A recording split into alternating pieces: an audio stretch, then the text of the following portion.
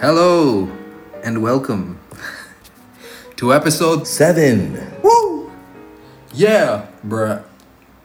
On episode 7. of Brown Boy Haircut. Let's go. So basically today I wanted to talk about something that's been on my mind since yesterday morning. I watched a video that Charlie White, aka Penguins Zero, uploaded about AI and the far-reaching potential implications on the music industry. And basically what's happened is that AI models have now figured out how to effectively recreate an artist's timbre, their delivery, the way they transition from note to note, pretty much everything. And the frightening part is that this is as primitive as it gets. You know what I mean? It only gets more advanced from here on out, which is what he was talking about. And I'm gonna get on my soapbox because I'm ever so slightly worried. Just slightly, okay? Although I feel like I've come to some sort of a consensus with myself within which I don't lose my mind. So what he was talking about was a model that's managed to pretty convincingly imitate Kanye West's voice. And this random guy on YouTube wrote a verse, delivered it, put it through the model, and then it came back sounding like Kanye, except for a few glitchy bits. But I'd say it's like 75%, 80% convincing, at least to the untrained ear. And that's, I don't know. I don't know about this. I feel like this floor on the Tower of Babel is just one floor too high. Do you know what I mean? I feel like God's gonna come and knock us down. I'm kidding. He's obviously letting us do our own thing now. That's a joke. It's a joke. However, I do think it might be a floor too far. I think it might be one step too far, possibly. I'm in two minds about it. Because there's going to come a point soon where these models are able to be used by people who want to potentially write new songs and use the delivery of an artist that might have passed away, or someone that doesn't want to do it. People could fake features. I could get a feature from Kendrick Lamar. I would never do that. It's horribly immoral. I would make one just so I can hear it myself. I would rap and sing, and then I'd have AI Kendrick from the future do a verse. Because I feel like the model, at least like half a year down the line, is going to be mad convincing. I feel like people are going to be able to use them for possibly nefarious purposes. I also feel like labels might have ways to screw artists over. Not to mention the general value of original art just seems to be going down. It just seems to be an overarching trend. I certainly hope that there's something in the way a true artist, human artist, delivers their verses and creates their music that's inimitable. I really hope that last 5-10% of just humanness, the error that makes it charming, is inimitable.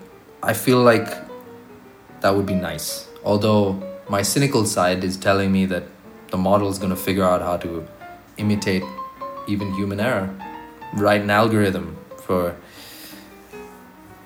the occasional syllable that just is delivered a couple milliseconds late, to make it feel real. I think that's what makes so many of the artists we love feel so authentic and real and emotionally convincing, I think that's what makes them able to cut to the heart of what we are dealing with in life and relate to us even though we've never met them. I really hope that there's 5-10% that they can imitate.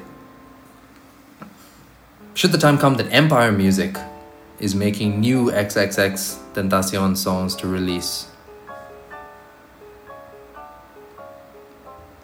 I hope that people make the choice not to indulge it.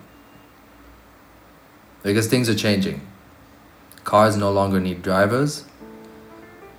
Songs apparently don't even need humans anymore. I feel like it's going to come down to being a choice. And I feel like in the same way that internal combustion engines in cars are going to be a luxury at some point, that people only use at tracks on designated track days, and electric cars are going to be the norm. Similarly, possibly, there's going to come a time where AI music is just the norm, And there's going to be AI hyperpop that the kids are going to be listening to while they watch 50 millisecond TikToks with entire stories shoved into them. And live music is going to be this connoisseur type deal that people go to enjoy, like maybe every now and then, every couple months. I don't know if I have a solution to offer to this possible dystopian future scenario. All I'm saying is I hope it doesn't happen. And should it happen, I have a recourse in mind for myself. I was thinking about it pretty deeply yesterday morning, and I thought that should that season approach, should things take a turn for the worse in terms of original art and how much it's appreciated and how artists are compensated and how feasible it is to be an artist in the modern climate, I will still choose to do it. That might sound like a simple statement, but there's actually a lot of thought that's been put into it, because I feel like the choice may become more difficult, and I'm addressing, of course, the more negative of the options I previously described. I'm gonna still do it because I have to. You know what I mean?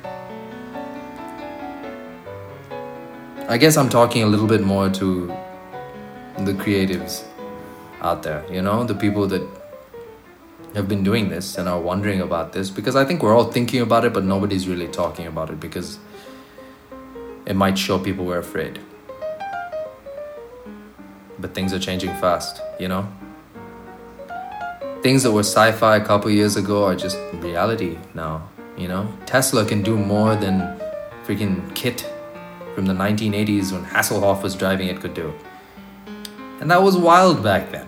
My parents watched that show and were probably like, oh my goodness, seriously? A Buick that talks? Tesla can flap its doors right now and drive you places and probably have an entire conversation with you if you put the right AI into it. It's pretty wild. I'm gonna keep making art because I have to. The market shouldn't define whether or not you choose to create. Because if you're looking at it like that, as far as I'm concerned, you're already screwed. Because things are going to change. This is not going to be steady. That's already been proven to me. I began releasing songs in 2020 in March when COVID was taking a big steaming dump on everyone's musical dreams. And you know what's weird? Some elements of that situation worked in my favor. That's what's strange. Some elements of it worked in my favor. I think the fact that so many people were home, the fact that so many people didn't have anything to do, may have worked in my favor with a couple tracks. I've been fairly lucky with my career so far. It just leads me to think that maybe it's not as bad as we think. Even if it seems unfavorable, the choice to continue, the choice to keep going in the face of seemingly insurmountable odds might be worth it. Might be rewarding. We don't know how this is going to turn out. I'm talking to myself way more than I'm talking to anyone. The Labrador upstairs is really kicking up a ruckus. I apologize. She's very cute though, so I think we can excuse her. As far as I'm concerned, this is just another thing that everyone needs to come out in front of. And if nothing else, at least people our age will always want to see a human DJ. They'll want to see a human guitarist. A human rapper. What a novelty. I'll have you all know that I'm supposed to be intermittent fasting, and it's currently 7:20 p.m. It's 20 minutes after when I'm supposed to be done eating, but I'm here talking to you. That's how much I love you, okay? I just couldn't help myself. Something else I was thinking about was the possibility of my own voice at some point, should my career be numerically successful sooner than I expect, or just soon in general. Jeez, man, I feel like someone's giving this dog meth. I don't know if you guys can hear this. Should my voice be put through an AI model and convincingly imitated in the future, I will probably be amused at first, and then slightly perturbed 15 seconds later. I'm going to have multifarious thoughts about this. Multifaceted. I don't know why I suddenly felt the need to go polysyllabic on your ass right there, but couldn't stop myself.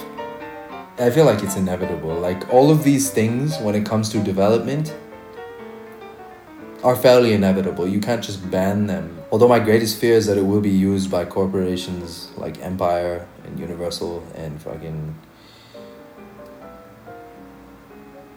just big record companies in ways that are maybe not in the artist's interest. And it's not such a great thought. But we continue nonetheless. Because in the face of these unpredictable odds, I found that the best approach is to just keep going. There's no point thinking too much about these things. You just keep creating, you keep putting it out there. Because you never know. Songs that I thought would go ham with the numbers in the past, back when I was kind of obsessed with that shit, haven't done so great. Whereas other songs that I may not have expected to find an audience the way they did. And that's just an analogy for how so many of these things are just unpredictable. You never know. Even at some future date where AI music is like the rage, you could still make something that you believe in, something that came out of your heart authentically, and put it out thinking like, damn man, like, should I even be paying my distributor $30 a year to put music out anymore? Like, is there a point? You might be thinking something along those lines, and then the song just does bits and people love it and it gets appreciated the way good art should.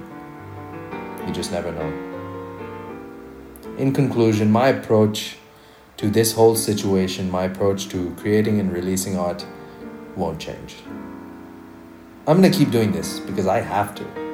I have to do it in order for me to be happy. I certainly hope it's the same way for you.